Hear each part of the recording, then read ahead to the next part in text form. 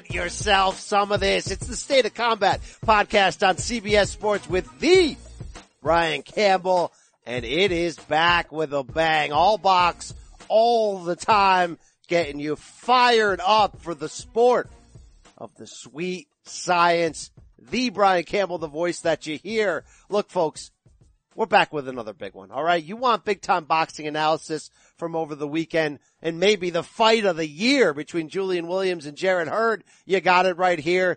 You want a big-time preview of the fights coming this weekend. You're going to get it. Hey, you want interviews? We got that once again to this day, brother. To this day. To this day. To this day. We thought we were getting you an interview with WBC heavyweight champion Deontay Wilder, who returns this Saturday. Little late switch up in the schedules. Wilder had a lot going on this week, but come on. SOC's got your back. The State of Combat comes through with his opponent for Saturday night, Brooklyn, New York. Here comes trouble. Dominic Breazeale stops by the pod to get you fired up for this fight. Yeah, I mean, who else is going to give you this kind of package? Only the State of Combat. So please get out there. 5-star review, Apple Podcasts, I don't know. Where else? Tinder, Spotify, iTunes, my horn, it's your bull, yourbull.com, whatever. All right. Enough of that crap. It's time to bring in the guy that we love and we know. He's a New York Times, high selling author, I think is what they call it. His name is Rafe Bartholomew. Let me lick you up. Let me sell you books. Lick stories. Let me lick you all. Krieger and me. Oh, New York Times. Oh, baby. High seller. Rafe Bartholomew, one of the highest sellers in book history. But we're talking box this week, bro. How is it? I had a chance to visit you on the left coast last week. I'm back in my home space. How you doing out there, bro? I'm doing very well. You're looking refreshed, Brian. I caught you at the end of that long, epic marathon travel, LA to Vegas, to LA again, 6 days in Vegas. It was peak washed, Brian Campbell. You looking good, man. Looking good. Thank you, sir. Thank you so much. I was out in LA extra, as we mentioned, for that PBC face-to-face. And look, whether you enjoy that show or not, Rafe, you got to get yourself fired up for what was one contentious episode coming your way. I don't know the launch date, but we do know that June 23rd, a Sunday night, is that rematch between Jermell Charlo and the WBC junior middleweight champion Tony Harrison. And Rafe, wow. We didn't get was the show as crazy as the press conference? Yeah, in a lot of ways. You know, there's no fisticuffs. There wasn't, we don't have to worry. The fight's not off. No. Fight ain't over. None of that. But, it's funny, Rafe. On that show, sometimes you don't get the personalities. Sometimes you have to do subtle coaching and be like, look, it's okay. You want to talk over me? You want to interrupt? Rafe, it was like two screaming people the whole time and me grabbing arms, just trying to get them to stop for a second so I can ask a question. There was intense. There was hatred. I was fired the heck up. Our boys, the Watson brothers, from Team Heyman. Yes, of course. They both gave me hugs after, almost to be like, wow, bro. Like that was intense. Like, wow. Yeah. Trial by fire. Now, Brian, during that press conference, during Tony Harrison's epic cornball rant, he was dropping some language that might make a man of your complexion a little bit uncomfortable or embarrassed. Yes. Were you sitting in the middle of some of those N-bombs? It's funny. That was a conversation I had with the brass of the show saying, look, is this good for America if we have this type of language? Luckily, it didn't go in that direction of that word, of that bomb, but there was plenty of MF coming your way. That there's going to be a lot of beeping and bleeping going on there. Wow. I don't know if you caught the debut of the Austin Trout Terrell Gaucher episode that aired this past weekend, Rafe. You told me on this show, you challenged me to once an episode create moments, right? Create something for this soundboard, right? Sean Porter and the other guy gave us this that one time. It ain't, and it won't, and you're not, and you ain't. And it ain't. Yeah. So, well, Terrell Gaucher gave us this. I don't know if this is up to your standards, but this is the best I could scrape from last night. How he come out, because I know how I'm coming. You know how I'm coming. It ain't gonna be enough, bro. You know how I'm coming, bro. In and out. I'm gonna beat you inside and outside, man. You know how I'm coming. Rafe, was that an adult movie or was that but were they talking box there? What's going on there, Rafe? Are you now the host of Doghouse, Dogtown, USA videos? Are you the new face, Brian? What is going on? That was the raw dog. That was the, yeah, that was the raw dog right there. Wow. Jeff Horn. All right. Wow. All right. You got me all flustered there, Rafe. Yeah. More like face to face, more like tip to tip, right? You know what I mean? You know what I'm saying? I have a group of analysts who receive the tip. All right. Enough of that. Rafe, we're going to be doing a lot of box talk today. We know this is a big weekend for box with Wilder Brazil on Showtime this weekend, but when you look around the world of sports, this is also a big week in the sport of golf. So hey, you golf fans out there who listen to the State of Combat podcast, the PGA Championship is here right now, and CBS Sports is giving you tons of ways to follow the action at the second major championship of the year. You can watch the tournament live stream on Saturday and Sunday on the CBS Sports mobile app and on CBSSports.com. You want to know what the price, bros? Totally for free, all right? You don't have to pay a subscription fee, no cable package to watch, no $9.99, none of that.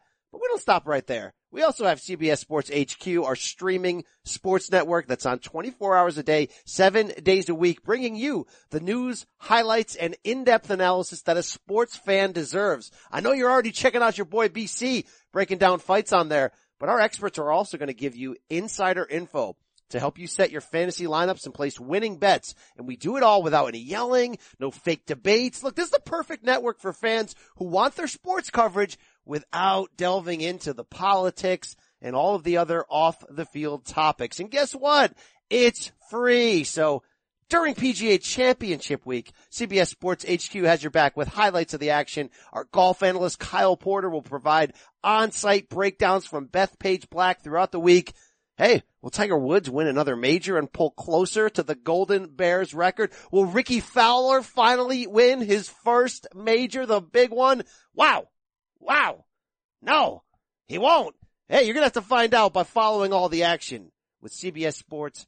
Download our app on your phone, Roku, Amazon Fire TV, Apple TV. Start watching today. Tell them BC sent ya. Woo! But we have to start the show off solemnly, if you will, because of a loss in the boxing world that I think touches a lot of people, and this is no joke. The great International Boxing Hall of Fame judge and longtime HBO personality and broadcaster Harold Leatherman lost his battle with cancer at 79. This just happened in the last few days, Rafe. And man, tough news because good Lord, Harold is boxing. He was boxing. He still will be boxing, Rafe. This was a man who, and we'll talk about it, how funny and great he was on the air, but if you met the man in person, loved everybody. No one had a bad thing to say about him. And the dude just loved box. Seriously, whether it's a 4-rounders and some smoker or whether it's the big time, he was at every single fight in the Northeast in the last 20 years. Like every single one, Rafe. He lived a life. I'm really sad to see him go. I didn't realize I was not woke to his health circumstances, so this came as a shock to me. I didn't know if they had announced it or if they were intentionally keeping it quiet. I hate to say it, I was a little bit, you just got that feeling because there was all this movement around in the world of boxing and all these sort of new platforms staffing up with somebody could have used Harold, of course, as the unofficial ringside scorer of DAZN or of whatever. Not that Chris Mannix isn't doing a good job with that or that Marcos Villegas and other folks aren't doing a decent job on Fox, but you just would have expected someone would have snapped up the name brand, and that he wasn't available made me a little bit worried, when folks of a certain age kind of disappear from the scene. But you know what? You're right. Everyone, it seems, has some story about a time, everyone in the boxing business, industry, circle, whatever, this twisted galaxy that we're a part of, this perverted community. Everyone has some story of landing next to Harold at a fight at a time, maybe it was hours before the main event, hours before he was supposed to go on the air for HBO.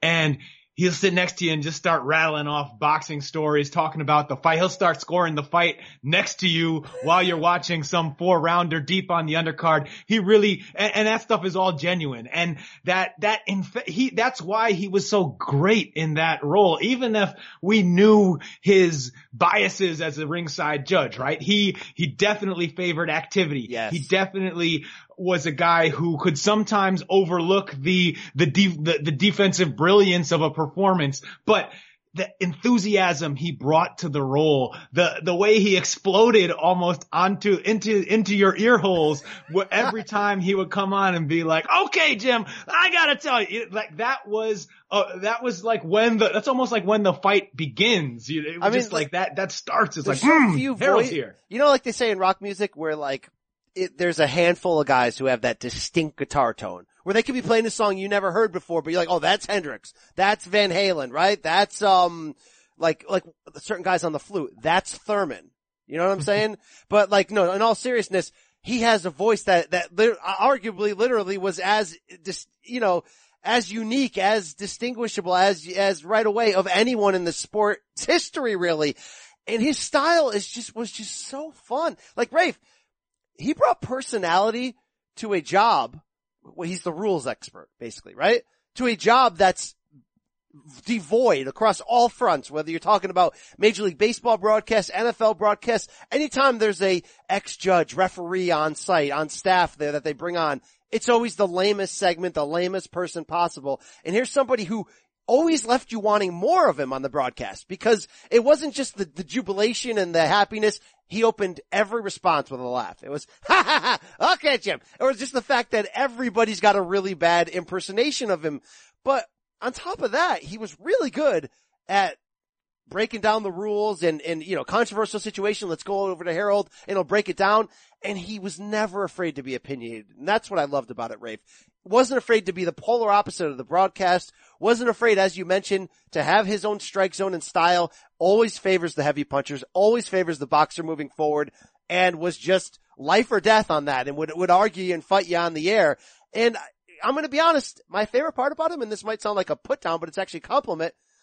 He always sounded like he was partying. Like, he always sounded like that drunk guy. I don't even know Harold's personal life if he had a drink or not, but he always sounded like this loud, crazy drunk guy on the air, and it was something welcoming about that. It was sort of like, this is box. This sport's ridiculous. This is the red light district, and this guy is our court jester in the middle of it. Oh, and he just happens to be really good at his job on top of it.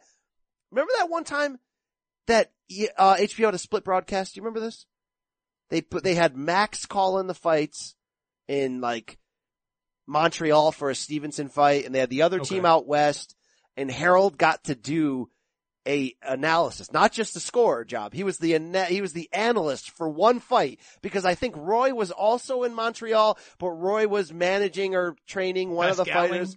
So the team for that one fight was Max Kellerman and Harold Letterman. And Harold was so freaking fired up before the fight when they talked to him that he was going to make his actual analyst debut. And then the fight ended in like a first round knockout or something like that. I know I'm butchering the story. I may have the cities and the times wrong, but I remember that, and I was so fired up for Harold because he made you love him, Rafe. He was special. Look, in this carnival of ridiculousness, he was a special character. That's right. And even in his passing, which we're all sad about, that felt like a real celebration of love of the sport, because that was just his whole life. That was every story about Harold that was at the core of it, just how much he loved. He didn't just respect box, he loved box, and he lived it. And it was hard to, of course, our deep condolences go to of course his daughter Julie Letterman and the rest of his family. But it was hard for me to get reeled down about, because he just lived this rich, amazing life and clearly loved what he was doing all the way through. He's an inspiring guy in that way. Yeah, and he would get fired up for fights. If you ran into him and you were like, "Oh, what do you think about this, this rematch they got coming up next?" He'd be like giddy over it. And you love that. That's real passion. Look, you don't go to every fight on the East Coast unless you live for this and you love this. So, R.I.P. to the great Harold Letterman. I love that even when they tried to replace him late in his career, they brought in Steve Weisfeld, who, great judge, basically Ciampa level on the late Chuck Ciampa on the microphone. And I love that Harold withstood that storm and was back on the air, and he finished it. He finished the job, Rafe. When HBO went off the air for good in December, he was on that last show. And, man, I love that man. I love him. We all love him. On Friday or Saturday, whenever the news broke, I almost wanted to try and start some kind of viral hashtag of, hey, boxing fans, let's all record ourselves for 20 seconds talking like Harold and with a hashtag, thank you, Harold. And I don't know if that would have been like a celebration of the man or just a really disrespectful way to kiss him goodbye. So I held back, but it was in my head. I'll also give him credit because look, he was 79 when he passed. And if you saw him in recent years, he was an old man when you saw him, right? I mean, he's at 70 years, high 70s, yet on the air, Rafe, there really isn't much of a difference between 1998 Harold Letterman and 2017, 18, 19 Harold Letterman. He was pretty much the same guy. He held the job together well on the air. He's a true legend. And, why don't we play a little bit of Harold sound? This wasn't supposed to be a sound I was going to play because it's got sound on the end that you sent me, but I was listening to the extended version. I'm like, here's a Harold sound. Here's a regular Harold drop. A round in which Soto reassumed functional control of the fight. Harold, how do you have it through 6? Okay, Jim. 5 rounds to 1, 59-54, Humberto Soto. Jim, Bobby Pacquiao bleeding badly from a cut over his right eye. Therefore, anything that Humberto Soto throws with his left hand, Bobby Pacquiao usually doesn't see because the blood is going into his right eye. If Soto throws left hooks, left jabs, just like that, he lands them because Pacquiao, has that blood coming into the eye. 5-1, Humberto Soto. I have blood on my bout sheet, but it hasn't yet reached my shirt. Well, then I'm ahead of you. Because my shirt is all Bobby Pacquiao up. All Bobby Pacquiao. No, Rafe. No. It's not the blow, Rafe. It's not the blow. It's not a blow. Oh, shout out to Harold. Man. It's a good punch. Hey, man. I also like when Harold would get really mad at the fighter who was supposed to be winning for not doing enough. He'd be like, come on, I don't understand it. He's not getting off with his jab. He's not throwing any punches. It was great. Love that guy. Love that man. All right, Raphael. You're pressed for time. You're a man of many businesses and lives. Rafe, let's recap the weekend. It all went down in Fairfax, Virginia, the home of Dan Rafael, if you will. Not the home of good scorecards coming out of Dan Rafael, but the home of Dan Rafael. And we may have seen the fight of the year. Let me put over this junior middleweight division in PBC under that flag. We talk about welterweight being loaded with PBC. We talk about 168 being loaded. Sometimes talk about featherweight being loaded. PBC has all the junior middleweights outside of Jaime Munguia that you should care about. And it is a wild west, Rafe, because holy crap, Julian J. Rock Williams, Philadelphia born, put on the performance of his life. No, he didn't slickly outbox unified 154 champion Jarrett Hurd. He swiftly went in there into hell with him, Rafe, and came out as the quicker guy, as the more technical guy, and in some ways the tougher guy. Rafe, he beat Jarrett Hurd by doing Jarrett Hurd things. Because the only way you're going to beat Jarrett Hurd is by out-Jarretting Jarrett Hurd. He turned into Jarrett Hurd, Rafe, and it turned out to be a well-deserved unanimous decision. They didn't screw him. They were in the phone booth all night. Him and his brother used to bang it out. It was awesome, Rafe. Your thoughts? Yeah, it was awesome. Brian, are we going out on a limb? Will people argue that this was not 2019's fight of the year? Because this fight, even if you could say that Julian Williams was too far ahead or something like that, there was always that. I watched the whole thing on pins and needles thinking, man, he's pulling it off, but this fight looks like it could turn at any moment just because of how big and physical Hurd is and the way he's done that to almost everyone else who's fought. And this was a more physical, rougher, more brutal fight than the ones that turned when he finally got the knockout against Tony Harrison or the knockdown against Erislandy Lara. I mean, this was one where Julian Williams, oh my God, talk about, oh my God, this had Emmanuel Stewart moments, the shots shots they were landing inside, making you scream, oh my God! Oh, look at this! Oh my God! Unbelievable! Oh my God! Look at this!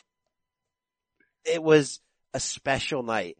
And to your point about, even though it was relatively one-sided, right? What were the scores? 16-11? Yeah, and that sounded it was about an 8-4, but every round was competitive, and just the way Hurd fights, the size, you're wondering, can Williams keep it up? Will this catch up with him? Here's why it stayed dramatic, not just the style that they fought, the work rate, the intensity, the pressure, the two-way action was great. But every time Hurd tried to rally, which was a lot, he'd get off some punches and you'd be like, oh, okay, wait a second. Is Williams hurt?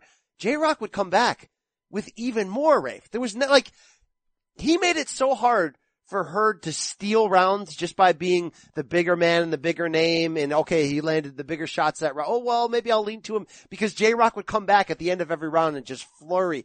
I mean, Rafe, it was as good as that fight was, and as much as I think we're rightfully hailing it 2019's fight of the year, the story of J-Rock, Julian Williams coming back to win this as impressively as he did, I think was almost better than the fight itself, because J-Rock's speech afterwards, I think he's right, and I think we all, journalists and podcasters and crooked and corrupt and cynical fans alike, need to listen to what he said. When he got knocked out by Jamal Charlo, in a fight that he was winning, in a fight that he was going for it, and he got caught with a vicious uppercut, and he was never the same, and he got stopped shortly after. True or false, Rafe? You and I joined everyone else in going, oh man, I really liked J-Rock too. Too bad he doesn't have a chin on the elite level, right? Isn't that what we all said, Rafe? We didn't say, oh damn, he walked into that friggin' hellacious uppercut that would have killed anybody. We were all like, oh man, I like that guy too. Too bad he's not good enough. And he basically came out and said, boxing, stop this. We can take a loss and come back and get better. And he certainly did that, Rafe.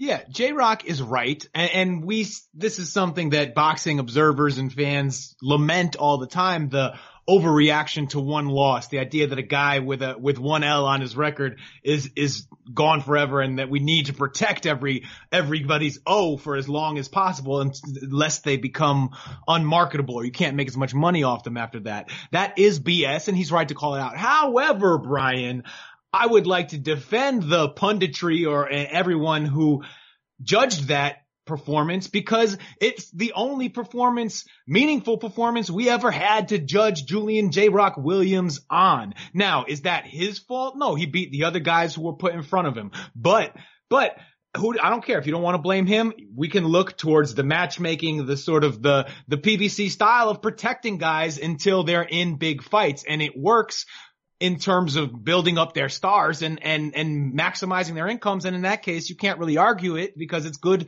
management in a lot of cases. However, as boxing fans, we go in not really knowing what these guys have. And then in their first big shot, as in J-Rock's against Jamal Charlo, when he got knocked down by a jab in that fight before he got knocked out, and then got one punch knocked out, even by a big puncher at 154, and a guy who's now a big puncher at 160, Jamal Charlo, that's going to raise questions about a chin when you haven't seen a guy fight anyone else that good.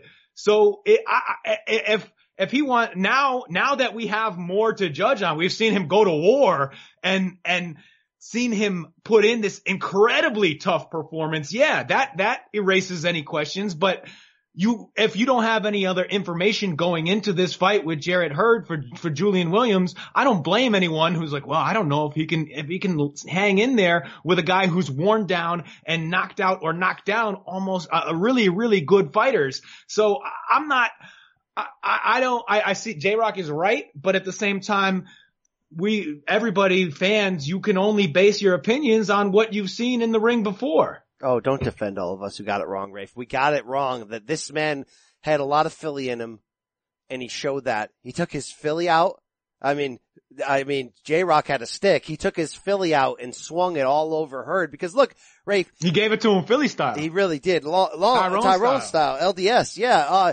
Because look, when I wrote the preview and when you and I talked about it on the show last week, it was really going to be hard until Hurd moved up to middleweight eventually to favor any junior middleweight against him, because good Lord, we saw Lara, the most skillful of all the junior middleweights. The guy who, if you press him, he'll bring the dog out. He'll turn into Cuban Lara that we've never seen before, the guy who will punch and sting you. And man, he made Lara empty the tank completely and dropped him and won a split decision. So if skillful Lara can't do it, every prediction would be the same. Okay, this guy will win early rounds against Swift, but then late when Hurd, the size of a cruiserweight, just starts walking him down, what are you going to do? I'm shocked that J-Rock had it in him, that he had that combination of stamina, toughness, and skill, but he put it all together on the biggest night of his career. He would not say no. And I think he also, Rafe, tell me if I'm wrong, he avoided getting bullied by Swift. Maybe he did that by landing big shots himself, by figuring out that uppercut was there all day, and I think he may have exposed something. Not that we didn't know coming in that Hurd wasn't the most technical. He said it himself in every interview, in the face-to-face I did. He's like, yeah, I get hit. It's part of it, right? But Swift couldn't equal him in terms of fighting on the inside. We're used to Swift walking a guy down, cornering him, and just exploding, if you will, right? They tease the bag on him and he brings the mess, if you will. But when it comes to two-way infighting, he didn't have it with J-Rock. Like, it was like novice and expert, it seemed like. It did seem that way. J-Rock really outfought him. The uppercuts, the little short chopping rights. I mean, they were nasty punches. The way he'd shoulder him off and then land a nice big shot. I mean, it was really beautiful infighting from J-Rock. It might be because that kind of infighting they call, you see, I'm not the best judge of it, but you hear experts talking about it. They say that it is a little bit of a dying art in boxing and one of those things that remains alive in cities with the tradition like Philly. Now, Bernard Hopkins wasn't really a brutal infighter in the same way that we saw in this one. He would diffuse you more, especially later in his career, but he was as safe inside, like deep inside the pocket as almost anyone else, right? You could never land something clean on Bernard. So it might be something that has to do with not the Tyrone Philly style, but the Philly style of fighting, guys who really know how to handle themselves inside. Jarrett Hurd has looked good on the inside against other fighters, right? He was in there against Lara the whole time and smothered him and managed to eventually wear him down. I think that Hurd trusted his ability to wear every opponent down a little too much in this fight. Now, look, he was at 23-0 going into this fight. To unified belts in the division, it's hard to say you trusted what had been working too much. But in this case, it seemed like he was just, all right, I'm going to keep leaning on him. It's okay. He's fighting me inside. Even if he's winning these exchanges and hurting me at times, I'm still in this fight because come rounds 9, 10, 11, 12, he is going to be so gassed from having a guy who outweighs him by maybe more than 20 pounds, lean on him all night, that was going to eventually work in Hurd's favor. And credit to the conditioning, the willpower, the stamina, the skill of J-Rock. It didn't, that moment never came. And that's the danger of being it was Breadman. It was Julian Williams' trainer who called Jarrett Hurd the Black Margarito, yes. Right? Which is a very, I think, apt in a lot of ways comparison kind of pressure they put on. Maybe Margarito was, went to the body with those hooks a little bit differently, but whatever. Size and pressure they could put on their opponents, it does feel similar, but every once in a while a Margarito runs up against a Paul Williams who has the backbone to take it and dish it out. And that's what happened in this fight. And that's the problem when you are one of these Frankenstein fighters who it's like, I'm going to walk you down and just, yeah, that works until it doesn't work. Wow. And now this division is thrown upside down when we consider that we're heading into a Charlo Harrison rematch. When you consider that Lara's trying to stay relevant. He went to a draw against that newcomer Brian Castano a few months ago. This is a fun division. This is sort of wide open right now. Who's the man? We don't know. We do know that Jarrett Hurd had the mandatory rematch clause that he likely and should activate for later this year. And Rafe, with the way that this fight played out, you can be nothing but excited about what that rematch would look like. What kind of adjustments could Hurd make?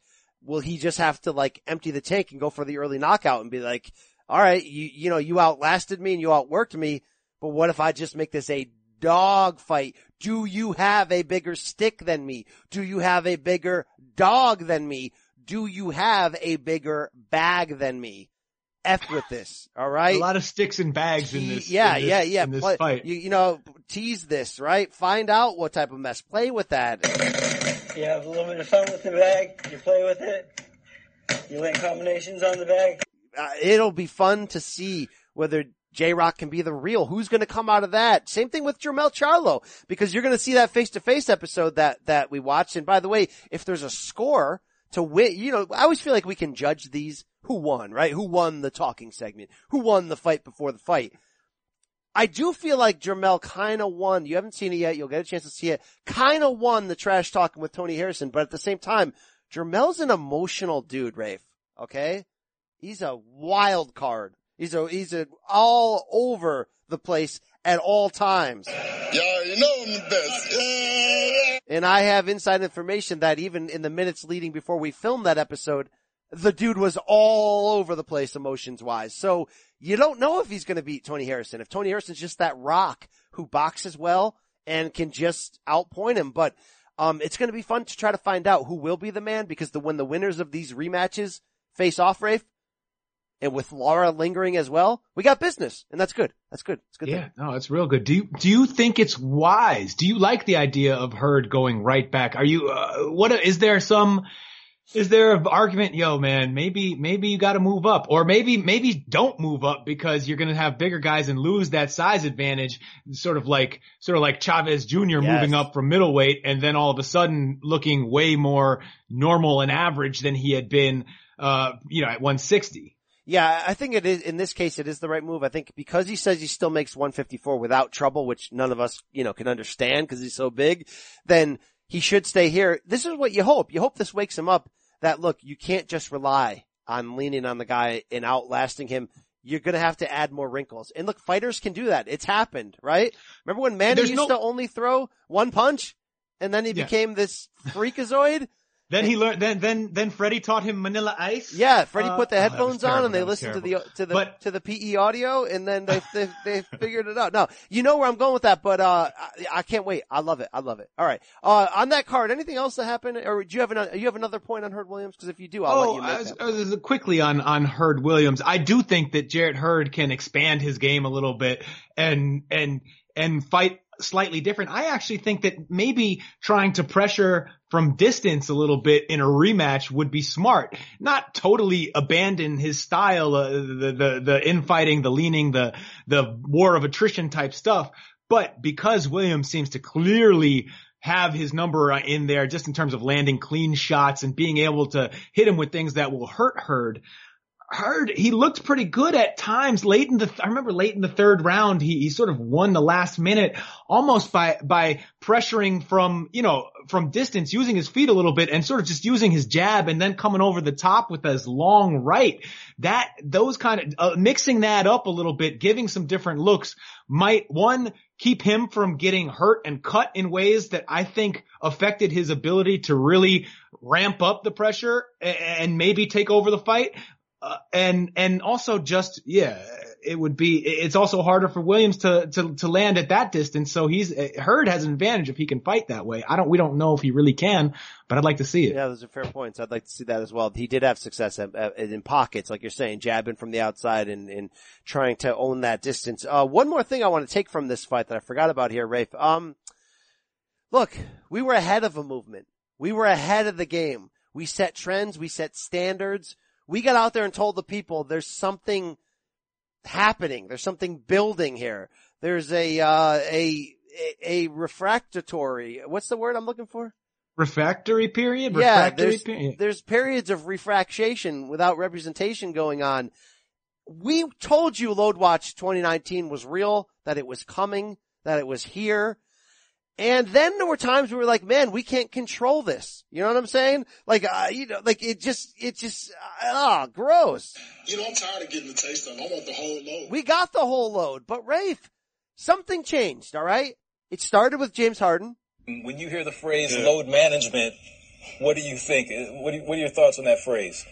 What is that? Yeah, exactly. He's like, what is that? I don't even know what you're talking about. It continued, of course, in our bonus audio 2 weeks ago when Barack, the boxing bully Best from DAZN fame, was like, I'm putting an end to this load watch. I'm coming to your house. I'm gonna collect all the loads, all right? Rafe, I think, tell me if I'm wrong, okay? We were ahead of the game when this launched. I may be ahead of it right now when this has gone dry, because I don't know if you were listening in the third round during Herd Williams, but Joe Goosen, color analyst for Fox, had an opportunity to slip right into the quicksand and join the movement.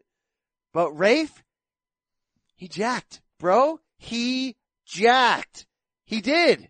Williams is going for the knockout right here, but he's got to be careful not to shoot everything he's got in this round here. Rafe, there was a moment in that. If you're hearing his right voice. Up to the ledge, and he's like, shoot everything he's got. Let's listen to it one more time. Williams is going for the knockout right here, but he's got to be careful not to shoot everything he's got. Long pause.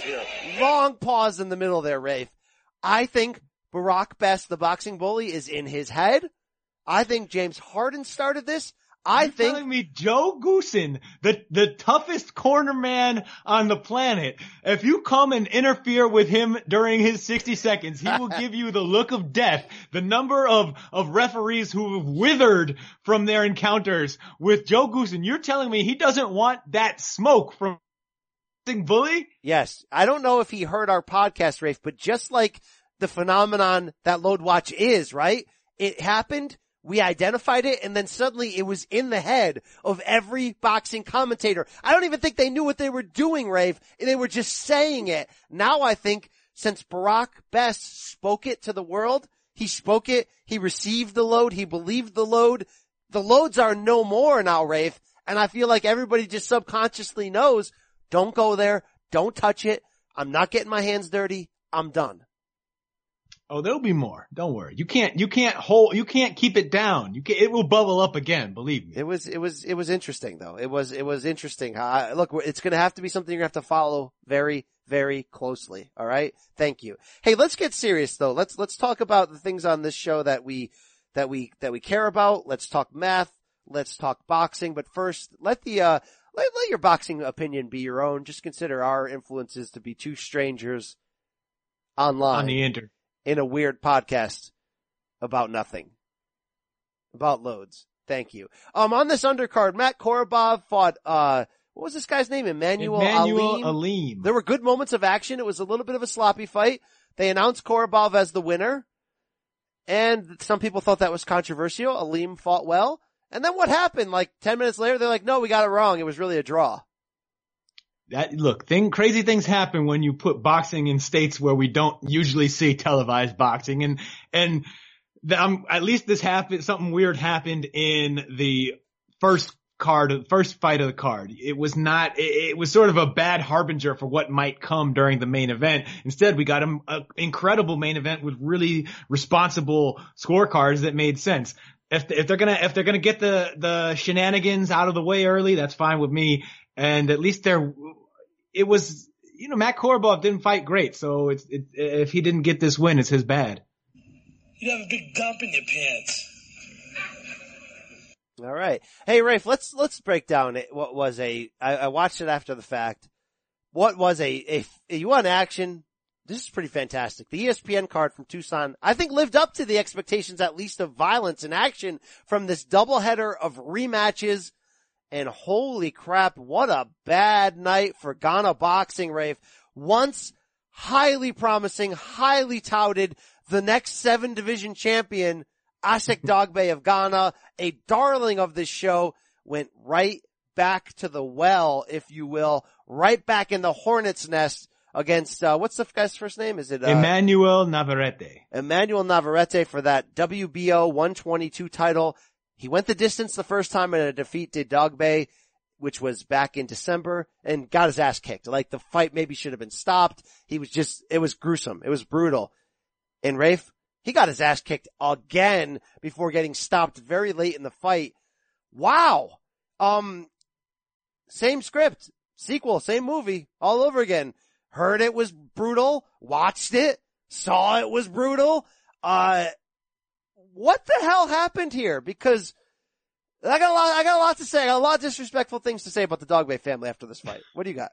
All kinds of disrespectful things to say. Look, this is a nightmare matchup for Dogbe, who doesn't come in with, he doesn't fight in a particularly, refined style.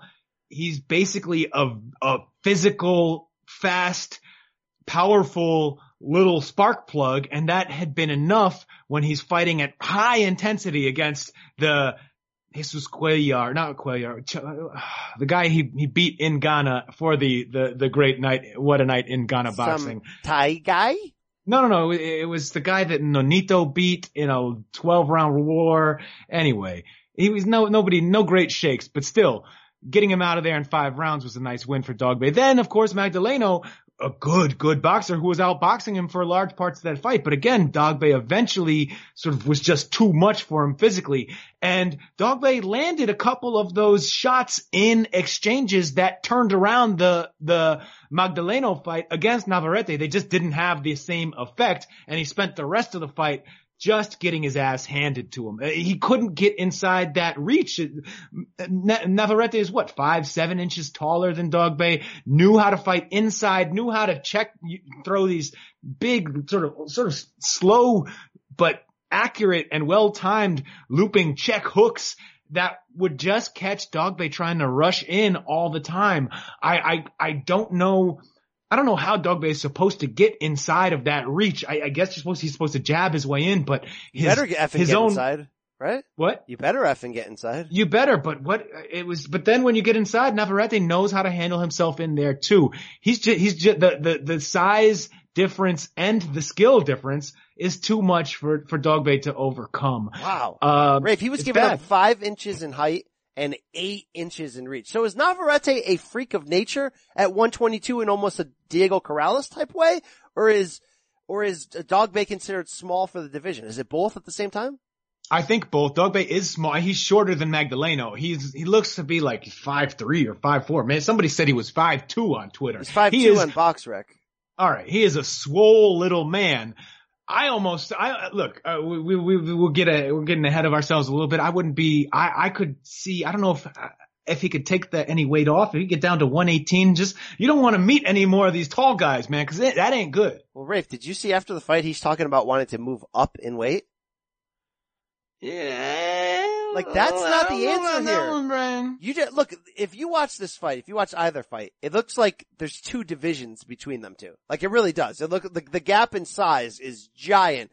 And we're talking about 5'2" jacked Dogbe wanting to go up to 126 where they're all killers. Rafe, he was outclassed and outbeaten. He had moments where he'd explode in with a shot. But look, this fight was a little sloppier than the first one, I thought. For everything good Navarrete was doing, and he switched stances at times, and he was stinging Dogbe with uppercuts, catching him coming in. He was even sloppy at times, the times he thought he could go for a finish. And it just didn't matter because the size difference was massive. So Rafe, now we have to do those cynical first takey type takes and be like, is Dogbe ever really that good to begin with? What did we miss? Because remember his last fight before the Navarrete ones against Hidenori Otaki, that ESPN fight in Glendale, Arizona, and he was pretty much losing on the cards and getting beat, and he rallies for this knockout, and we're like, I love me some Isaac Dogbe. Wasn't that a first round knockout? Was that the first round one? Wasn't there which fight was it where he was? Magdaleno. All right, I'm all over the place here. You know when you don't sign into BoxRec, you can't see what round the fight ended. Then you try to sign in and it's just not worth your time because you go through, it takes you about a half hour to track down your password, and then you go back to sign in, it doesn't work. The BoxRec is the worst. Anyway, Rafe, my whole point here is, I got a lot of bad things to say. I'm gonna give ESPN though credit on the broadcast for getting all over Dogbe and his dad and their corner and their teachings because Rafe, they nailed it. The whole fact that Dogbe in his career up to this point has pretty much seemed to just rely on explosion, toughness, power, swollenness, and just go out and out athletic and out rugged people. And if you're outclassing him at times, you don't care. He's going to put his head down. He's going to knock you out. But this was an unwinnable battle against a tough, long, hard-hitting guy. And they had nothing They had no plan B. They had no plan A and a half, Rafe. They had nothing. So in one case, he's only 24. So you go, look, same thing with Julian Williams. It's 1 loss, but now it's 2. But don't panic. But on the other side, Rafe, he seems to be lacking any idea of how to clinch, any idea of how to adjust, any idea how to do anything but boldly leap forward and throw big bombs. And damn, you got to look at a lot of things because, yeah, only 24, but your dad left you out there for a total of 23 rounds to get your ass kicked, where in each fight, after about 3 or 4 at most of those rounds, we knew the fight was over and you weren't going to rally and find magic. Rafe, he let his son get his ass kicked, including moments in this rematch where he's saying in the corner and threatening that he's going to stop the fight and then never goes through with it. And then his son goes out there and gets his ass kicked again. Rafe, I know his dad has no formal training experience and this is one of those father-son things. But if you're Isaac Dogboe and you want to have a good night for Ghana boxing again in your life, you got to get serious. You got to drop your dad and you got to move on. That's probably true. This was, look, you're right. It was, to me, I wonder, now maybe, again, maybe Dogboe was just never that good and not worth the investment, but it seems like to me, both in terms of his Dogboe's own team and whatever investment Top Rank may have had in him or may have value they may have seen in him, it was like someone could have came in here and said, "Hey, Isaac, we don't have to fight Navarrete immediately. You don't have to go back into this extremely difficult style matchup for you that looks like it's totally, you have no hope in." And so whether on the management side, someone could have stepped in and nipped that in the bud, got him some other fights, because I think Dogboe fights credibly and maybe could beat guys like TJ Doheny or even Danny Roman. I think they're both better boxers, but the size that he doesn't, not facing the same size disadvantage. And I think that he would stand a chance to get in and land the kind of shots that he needs to win those fights, or they would at least be competitive. But instead, they let him dive right. What's that? I was wondering if you were with me. I lost you there for a second. You're back on. I'm sorry. Keep going. I'm right here with you, baby. And they let him go right back into that Navarrete fight. I think that was a mistake management-wise. And then once that fight is made, it's a mistake, a really unforgivable mistake within his team, with his dad, everyone working to get him ready for that fight, that they didn't appear to do anything to give him a better chance to beat Navarrete. It was really just go back in there, try the same thing you did 6 months ago, just harder. That's insane. And it looked insane. And for as much action and leather landed as there were in these two fights between Navarrete and Dogboe, they were never fun fights because It was just sad. It was like watching a guy way too short just run into a pole over and over again. It was crazy. It was just like Yusef Mack. No. Rafe, look, there was a certain stubbornness that reminded me of Shane Mosley. It's like lost to Vernon Forrest. It's a bad style matchup for him. Went back to the well. Lost to Winky Wright. It's a bad style matchup for him. Went back to the well. He was certainly more competitive in both of those rematches, but still, man, this was sounded boring.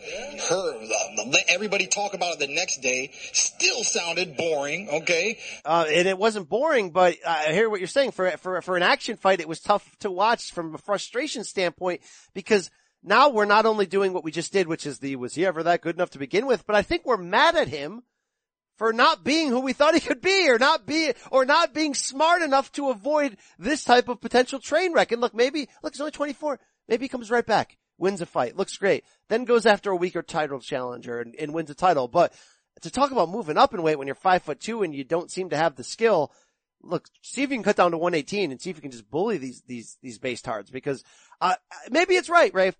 Maybe I'm mad at Isaac Dogboe, Grandpa, that he's not the guy we wanted and hailed and loved him to be.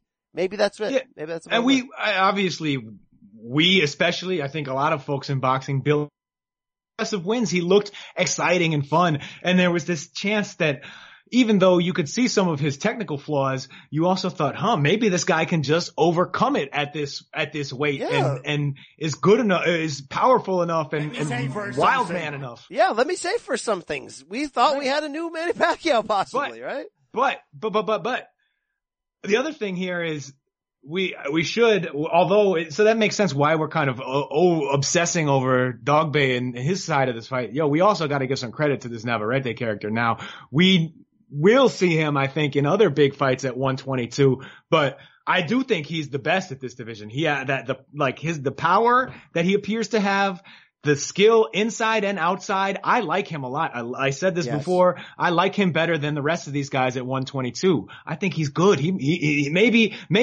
Dogbe has helped us discover a real talent. I agree with you on that. Tough Mexican fighter and has some technical things going well for him. A little sloppy at times, but if he just rides that stiff jab, it's going to be hard for any of these boxers, Rafe, to get in on him, to get inside on him, to have success. I mean, he seems to have something working for him. He's a tough guy too.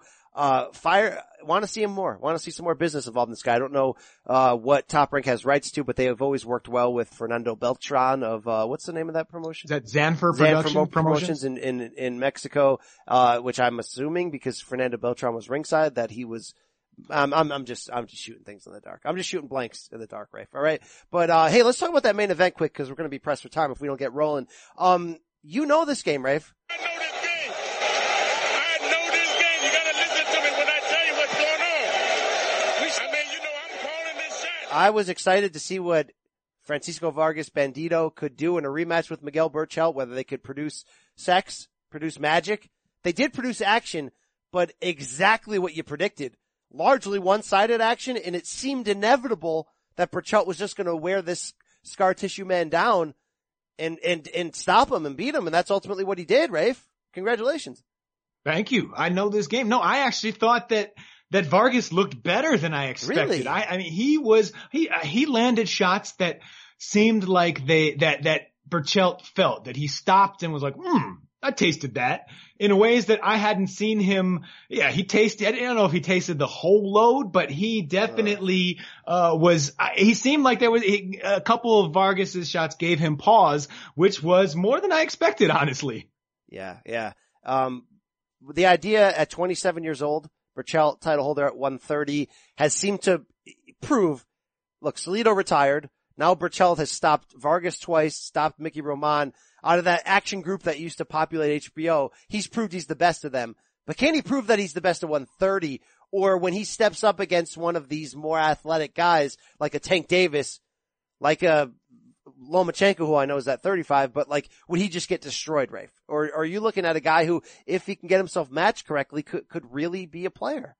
I don't think that Berchelt looks unathletic or like some kind of banger to me. He's long. You look at the span of his shoulders is kind of insane for this division at 130. He is, and he moves quick. He might not be as explosive as a guy like Gervonta Davis, and we don't know. Davis may have power that just wipes people out at this. We don't know. But man, I wouldn't count him out. I think that a lot of people would probably, if they made that fight next, Gervonta Davis and Miguel Berchelt, a lot of people will be picking Berchelt to win that fight. I don't know if he would be favored just because of the politics of the sport, but then he would be a very popular underdog pick. I'm with you on that. I want to see more. I want to see him at the highest level. I want to see what we have in this guy. Is he just the most skilled of the bangers, or can he hang and bang, if you will? All right. Hey, before we continue on with the show, let's hear a word, right? From our friends, from our sponsors, from all of them. Enjoy. And we're back. All right. Lightning round latest news here, Rafe. It's official. Cop sources came through. Manny Pacquiao, Keith Thurman will be a July 20th Fox pay-per-view from Las Vegas, with the quirk, the add-on here, that on regular Fox, on the undercard as sort of a launch pad to the pay-per-view, you're going to get 168 title holder Caleb Plant defending against Subway Man himself, Mike Lee, who's going to move down from light heavyweight to try to make 68 here, Rafe. What are your thoughts on this overall?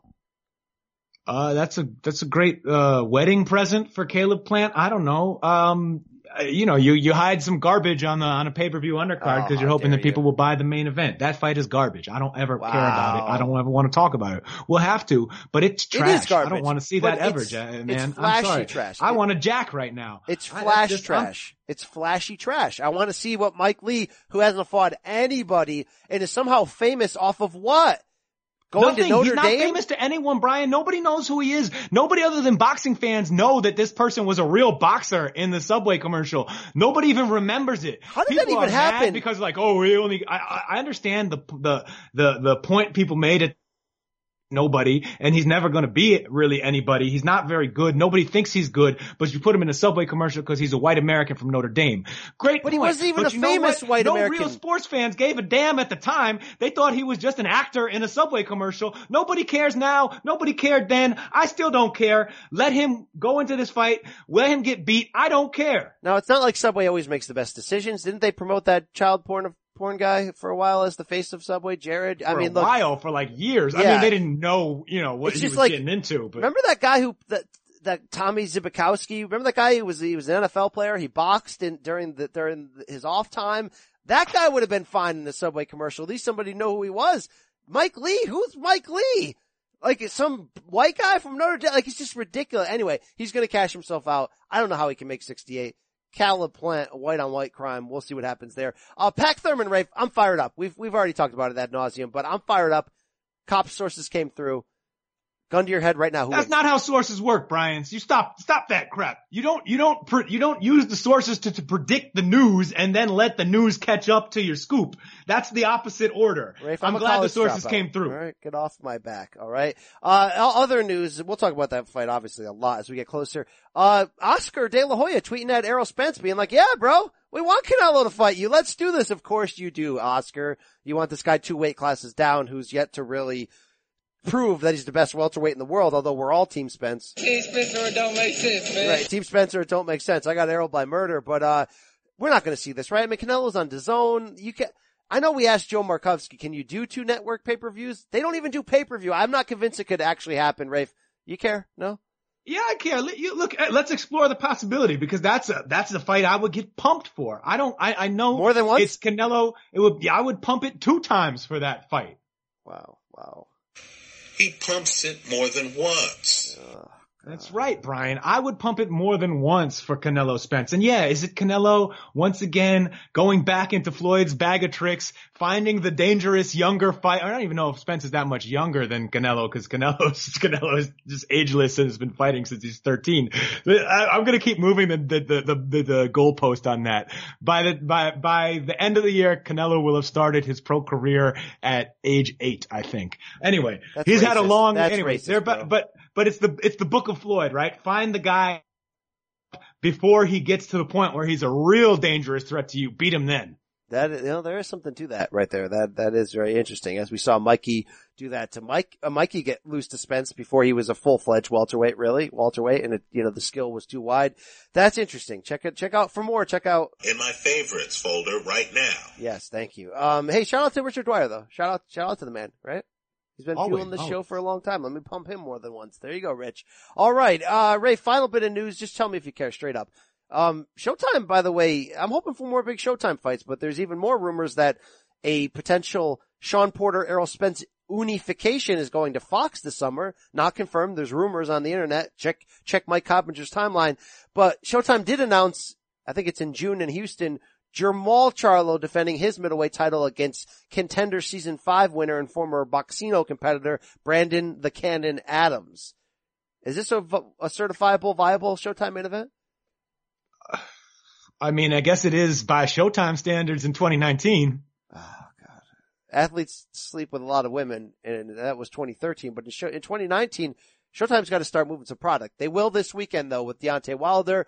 We will get to that right about now, Rafe. It's time. Weekend preview. And, of course, this Saturday on Showtime is the big one, the heavyweight clash. WBC champion Deontay Wilder against Dominic Breazeale.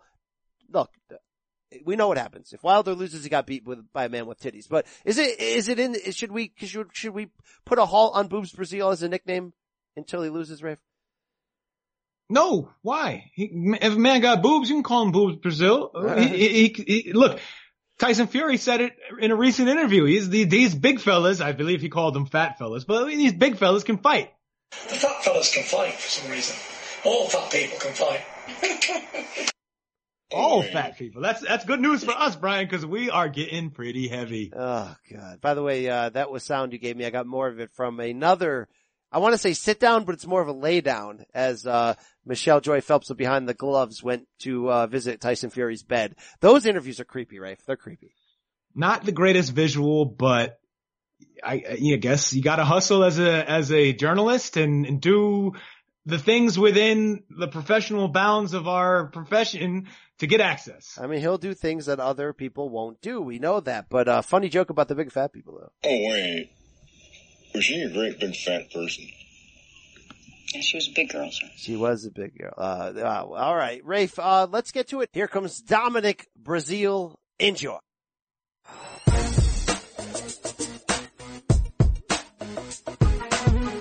Here comes trouble. It's Dominic Breazeale on the CBS Sports Podcast. Fight week, fired up, big man.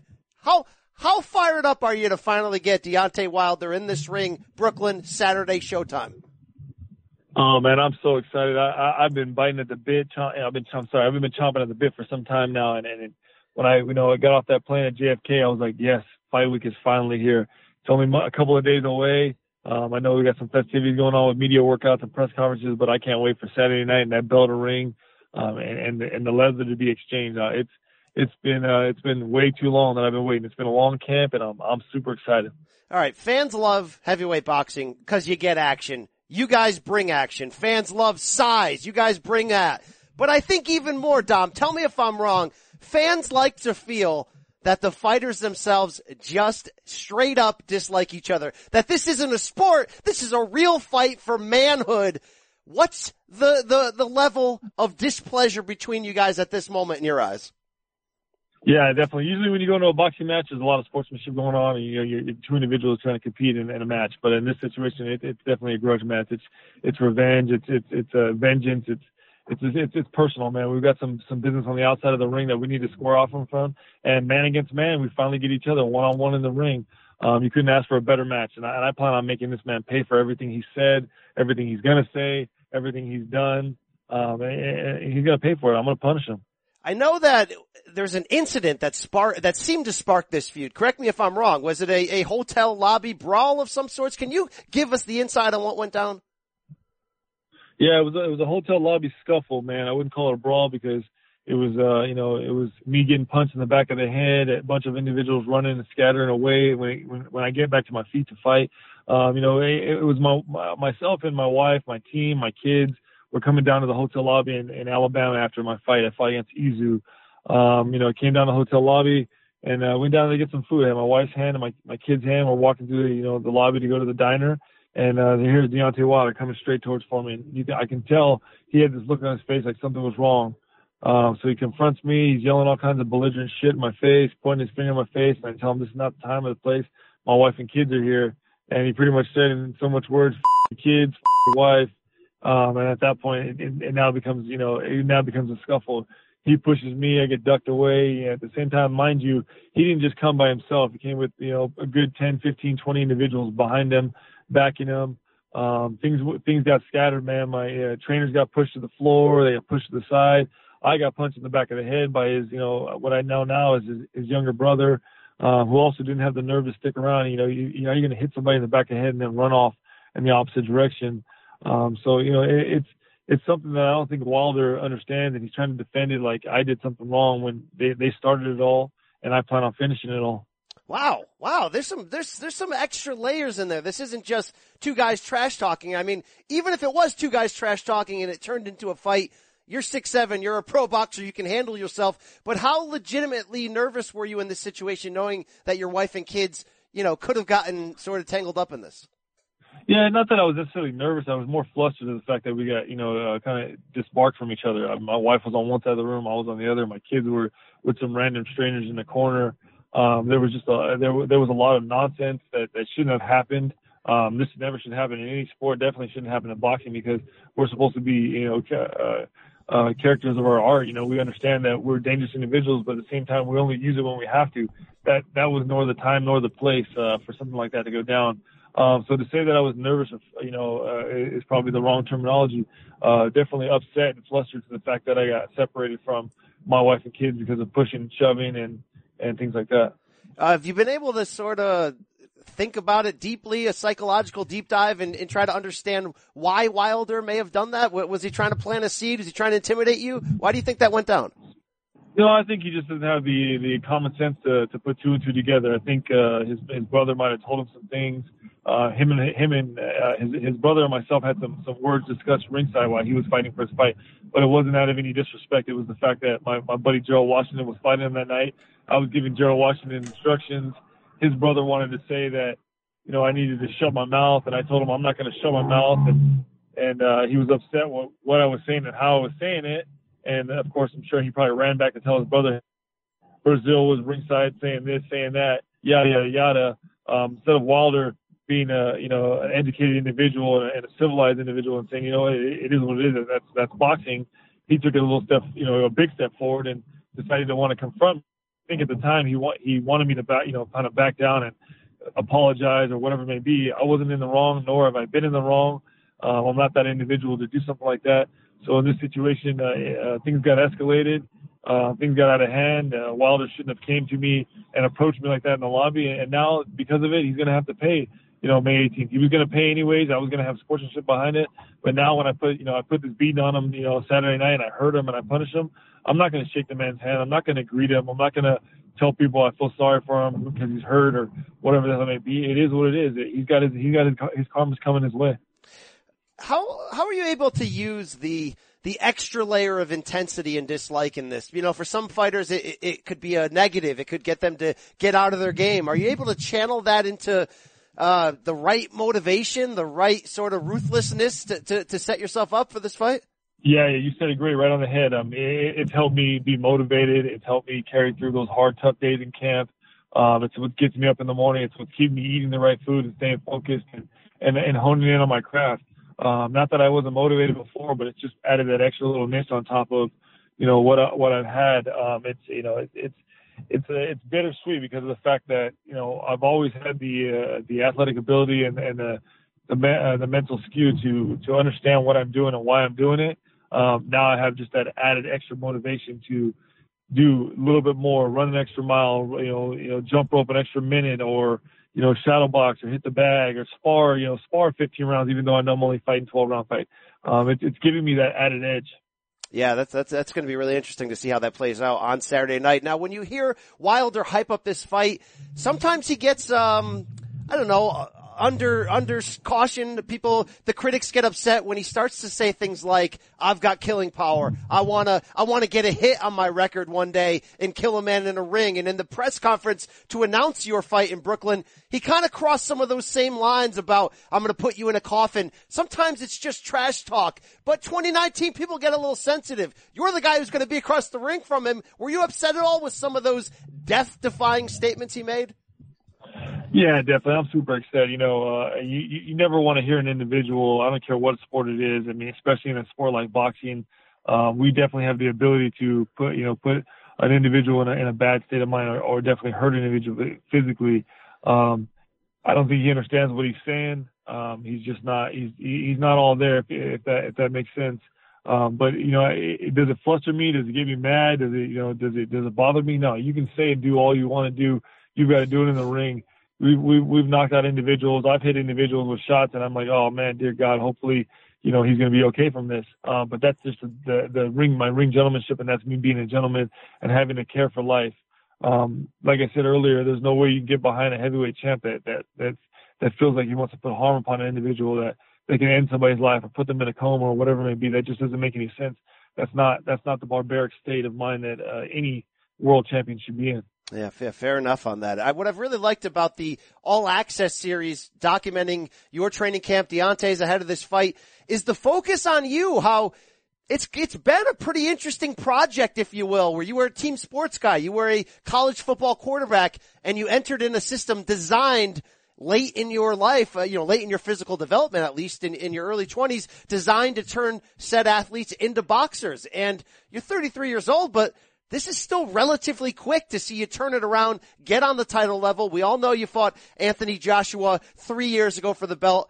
How has this journey been for you to pick up a sport so late, yet really look like you belong, pretty quickly here? Yeah, early in my career it was tough. I had a lot to learn and not so much time to learn it. But I've been on the expressway for some time now.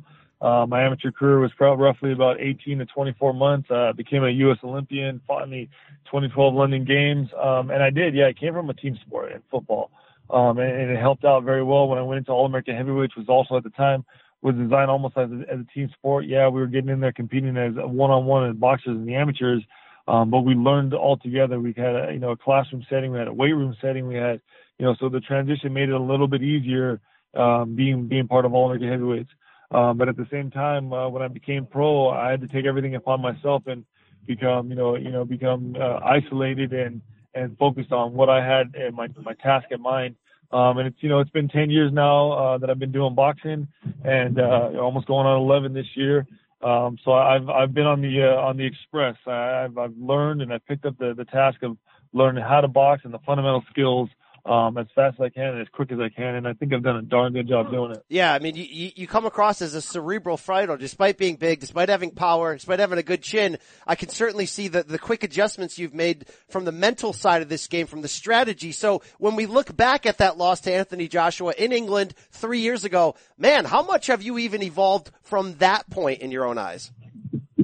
Oh man, that's why I say it's going to be one hell of a fight Saturday night, because I've evolved leaps and bounds since the summer of 2016. And I've shown a little bit in my last couple of fights, becoming a WC mandatory. I've restructured. I've added Virgil Hunter and made a team change and kind of moved my camp from Southern California to Northern California in the Bay Area. That also was, a great move. It's one of those situations where I'm excited to see my darn self to see what happens come Saturday night. All right, you said Virgil Hunter. We have fun with him. We call him the careless whisperer on this show because he just sort of gets in your ear, delivers that smooth jazz, but yet, a real backbone to it. That guy means no business. What's that relationship been like for you? You know what? My relationship with Virgil Hunter has been great. I was able to learn a lot of things in the last 9-10 weeks that I've been with him. He did a great job of restructuring my fundamental skills and kind of bringing me back to the basics, but it giving me an understanding of why I'm back to the basics. Not just doing it because he thinks that's the way to do it, but because I forgot to learn this, or I learned it, but I didn't learn it in the right magnitude. And I'm looking forward to seeing the adjustments being, shown on scale come Saturday night. But there are some things that, that are in the game plan for Saturday night's event, that I'm not at liberty to disclose as of right now because it's part of my game plan, but I'm looking forward to being the bigger, stronger, faster athlete in the ring. How much are you looking at Wilder as still a raw, unfinished project in the sense that, pretty much everybody outside of Tyson Fury that's been in there with him, he stopped them, but along the way, man, they're winning rounds. He's looking like a helicopter at times. How much of an opening do you think there is for a guy who can come in with a chin, with some technique, and just straight up do it, not the crazy barbaric way, but do it the clinical way against him? Yeah, I'm not a big fan of Wilder, never have been. I can't see, I can't stand the fact that he's been the heavyweight champ at WBC for the last 4 years, doing some of the crazy windmill, non-fundamental boxing skills that we've seen and he's portrayed. He's matching himself against myself, like you're saying. Strong chin, punching power, been there, proven to be down on the canvas, get back up, and finish a fight. He's done some good things by knocking some people out, but in a sense, you really like to call that luck. It's not really luck when you consistently drop a right hand and continue to knock people out. But if that's the only tool that you have, you're gonna have to dig a lot deeper than that, man. Come fight this Saturday. I'm a big fan of myself because I learn from every fight. It's one of those things. If I did the jab well this round, this time around, next time I fight, I'm gonna use the jab a little bit better. If I threw a right hand combination or a left hook and whatever it may be, I want to get better and better every fight. I never want to be the same fighter I was 6 months ago, a month ago, 2 days ago. I need to learn something every day in the sport of boxing, and I need to get better and better. And, like I said earlier, I've only been doing this for about 10 years, but I've learned a lot real fast, and I'm going to learn a lot more. When you've seen Wilder in his toughest fights, look, people forget, I know he knocked down Fury twice, but they were going at it after Fury got up in round 12. We've also seen Wilder in trouble a bit against Luis Ortiz. Can he be stopped? Is there a chin to be hit there? I mean, how do you grade his punch resistance and his toughness? I think Wilder can be stopped, and Wilder will be stopped on this Saturday. I'm going to prove to the world that the heavyweight champ is not an untouchable individual. He was hurt and flustered against Ortiz. He was hurt and flustered against Wilder. Against Washington. He was hurt and flustered against Fury. Those guys just didn't put the pedal to the metal. Maybe they didn't have the confidence in themselves. Maybe they didn't realize they had him hurt. But I'm a guy that when I smell blood, I get him out of there. There hasn't been a guy that's been hurt in front of me that I haven't had a chance to knock out, if not put down on the canvas. When I tell you I'm going to put my hands and put some leather on Wilder's face, it's going to be from the opening bell. I'm going to figure out whether he likes it or he doesn't like it from the opening bell. It's going to be a war. Oh, this is going to be fun. You got me fired up. All right. In closing, Dom, we know you play quarterback, University of Northern Colorado. What do you got? Tell us about your game. What kind of style were you? I mean, you're 6'7". What kind of quarterback were you? You know, I was the type of quarterback that had to get the job done. If you needed me to rush for 30 yards, I'm going to rush for 30 yards. We're going to run the option. We'll run out of shotgun. I was all around just type of an athletic quarterback. At the same time, if I needed me to be a pocket press type of quarterback, that's what I did. I had a big arm. I think my longest pass that I put the ball in the air before the receiver caught it and ran was about 72 yards. That can continue to run for another 18 yards for a touchdown. There's situations where if I needed to get away from a blitz or a lineman forgot to block and I needed to scramble or break off a tackle, I could pick up a good 15, 20-yard rush. I think I've been one of the more athletic quarterbacks standing at 6'7", 250 pounds. Wow. Hopefully we'll see the stiff arm come out Saturday night in Brooklyn on Showtime. Great talking with you, Dominic Breazeale. Best of luck this weekend, man. I appreciate you. Thank you for having me on the show.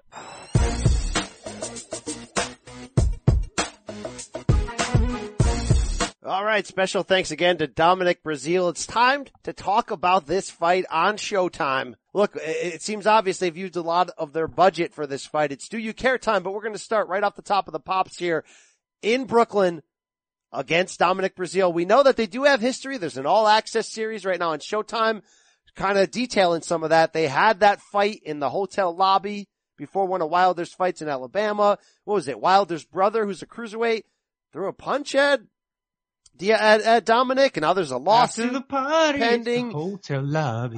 It is what it is right there. So there's some bad blood here, Rafe. What kind of fight will it be? What are Dominic Breazeale's chances to A, survive 12 rounds against him, or B, win this fight? I don't think he wants to go into that fight, or should, if he wants to win the fight, I don't think that he should go in trying to survive 12 rounds, trying to outbox Deontay Wilder, even if he can outbox Deontay Wilder over 4 rounds, over 6 rounds, over whatever. We've seen even Tyson Fury fighting a very good fight, outboxing Deontay Wilder throughout, still gets dropped twice and almost doesn't make it through that fight. So Wilder is going to catch up to you, and he will catch up to Dominic Breazeale if he just goes in there and boxes conservatively. I think he's got to go in there, make it sloppy, make it physical, maybe try and smother Wilder a little bit, because Wilder, I don't think, knows anything about fighting inside, and try and get to him first. Land something, just go crazy, go out there and throw everything, including the kitchen sink at him, because there's a chance that you can draw him into something, catch him. This is heavyweight boxing. We've seen him rattled several times. We've seen him badly hurt a few times. You got a chance if you can hurt him.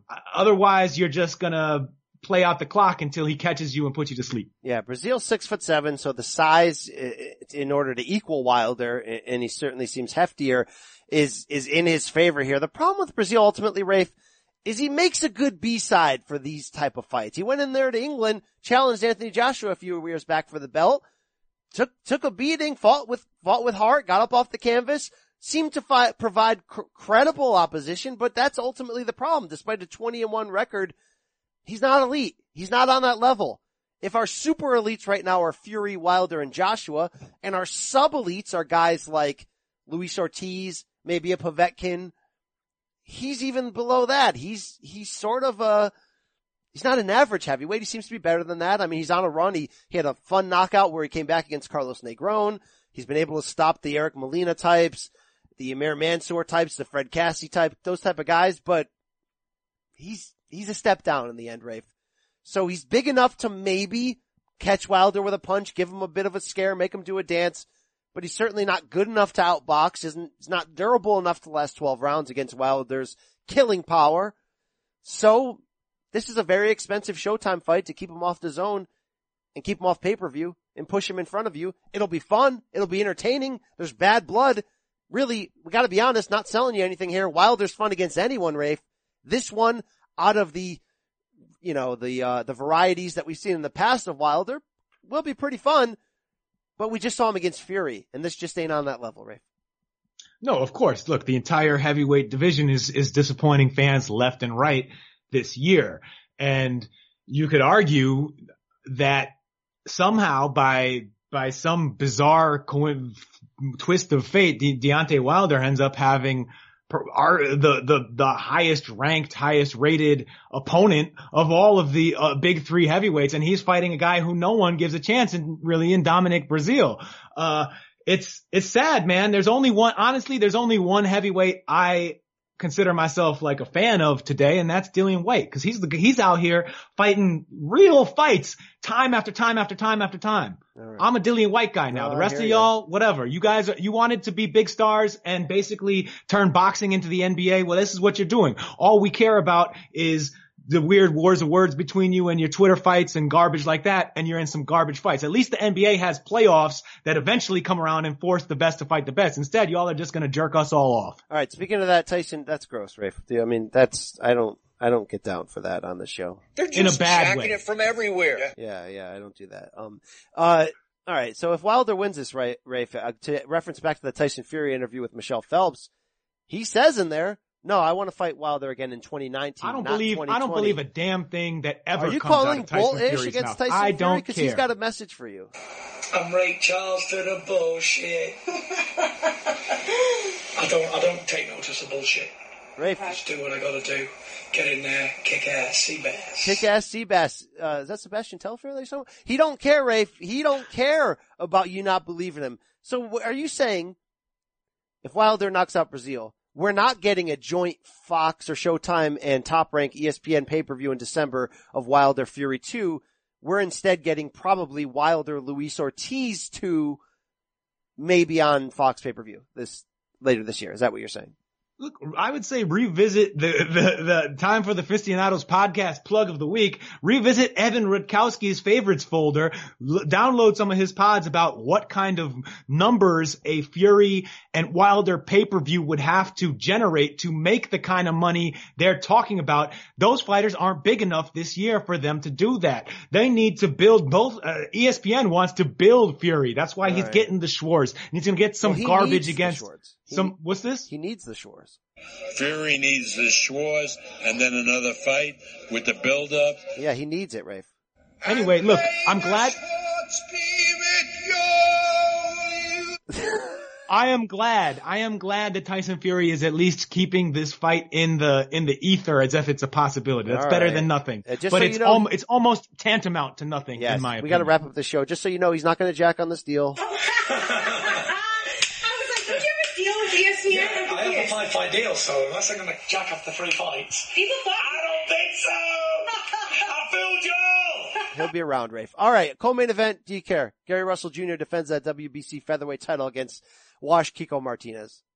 Terrible fight, but I care about Gary Russell. He's a good fighter. I want to see him more active. Juan Heraldez against Argenis Mendez, 10 rounds, junior welterweights. No. There's a lot of other Gary Russells on this undercard. All brothers, you don't care. I mean brothers of Gary Russell. I don't mean brothers from a that was race sensitive tone. All right, here we go, Rafe. It's Do You Care time. Thursday, ringtv.com from India, California. Indio.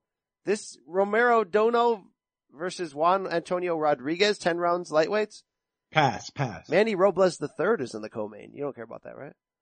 No. All right. Friday night, ESPN Plus, Rafe. This has MTK written all over it, I think. From Belfast, Northern Ireland, Ryan Burnett against Gelbert Gomera, 12 rounds junior featherweights. Nah, I'll wait until Burnett comes back. All right. Friday from Mashantucket, Connecticut, my backyard, UFC Fight Pass. Is this a Roy Jones deal? Mike-Quan Williams versus Ricky Edwards, 10 rounds junior welterweights. You think I care? Well, let me tell you, the third fight on that card is Marco Huck versus TBA, 8 rounds heavyweights, Rafe. Wow. I mean, I have a soft spot for Hook, but still, no. All right. When that soft spot turns hard, is it still Hook shaped? It got a hook in it. All right. Saturday from Stevenage, England on the Plus, Rafe. MTK is back. Billy Joe Saunders he will fight for a vacant interim WBO super middleweight title against Shefa Asufi. Do you care? No. What kind of fake belt is that? This is all garbage. Co-main event, Joe Joyce versus Alexander Ustinov. Heavyweights. You in it? Yeah, I'm a Joe Joyce guy. I like that. All right. Boy Jones Jr. versus TBA. Always love me some Boy Jones Jr. Just keep his name on the schedule. Rafe, there's a guy on the undercard, a junior bantamweight, 6-rounder. He's fighting TBA. His name is Harvey Horn. Yes, Rafe. We got to get that the guy. The long lost brother of Jeffrey. All right. Also on Saturday, Rafe, in DAZN. Get in it. WBSS. We got 1 minute. Glasgow, Scotland. Ivan Baranchyk versus Josh Taylor. Baranchyk defending the IBF title at 140. The winner of this WBSS semifinal faces Rougarou. Your thoughts? In. Oh, I think that's a more exciting semifinal than the Rougarou one we saw a couple weeks ago. And I like Josh Taylor in it. I think that it will be tough. Baranchyk is a bit of a beast, but Taylor's got the length and the skill to, I think, win it out. All right. Co-main event, Emmanuel Rodriguez versus Naoya Inoue, the Japanese monster, for Rodriguez's IBF Bantam title. It's a semifinal, WBSS at 118. Inoue by murder. Thank you. Oh, I love me some of this fight though. I hope it's an interesting one, but man, I just want to see Inoue fight more. Like, oh yeah, I'm pumped for him. Oh, okay. Saturday in Hokuston, Delaware, off TV, Hector Camacho Jr. versus Victor Abreu. 8 rounds middleweights. Okay. Saturday in Norfolk, Virginia, co-main event, Thomas Cornflake LaManna, 10 rounds, junior middleweights versus TBA. Who you got, Rafe? I cannot care about Cornflake this time around. All right. Now you got to get out of here, Rafe. Thank you for your patronage this week. Thank you for working hard for this show. I'm not going to ask you about these fights on Sunday in Hollywood. Wow, Freddie Hernandez fighting Sunday in Hollywood. You going to be there? This ain't Berto. This ain't Berto, Freddie. Wow, it definitely ain't. All right. Hey, thank you for listening to our show. Please check out Saturday night on Showtime. Wilder, Brazil. One guy might be beat by a man with titties. For Rafe Boogs, I'm BC. Rafe, you got anything for the people? We out, man.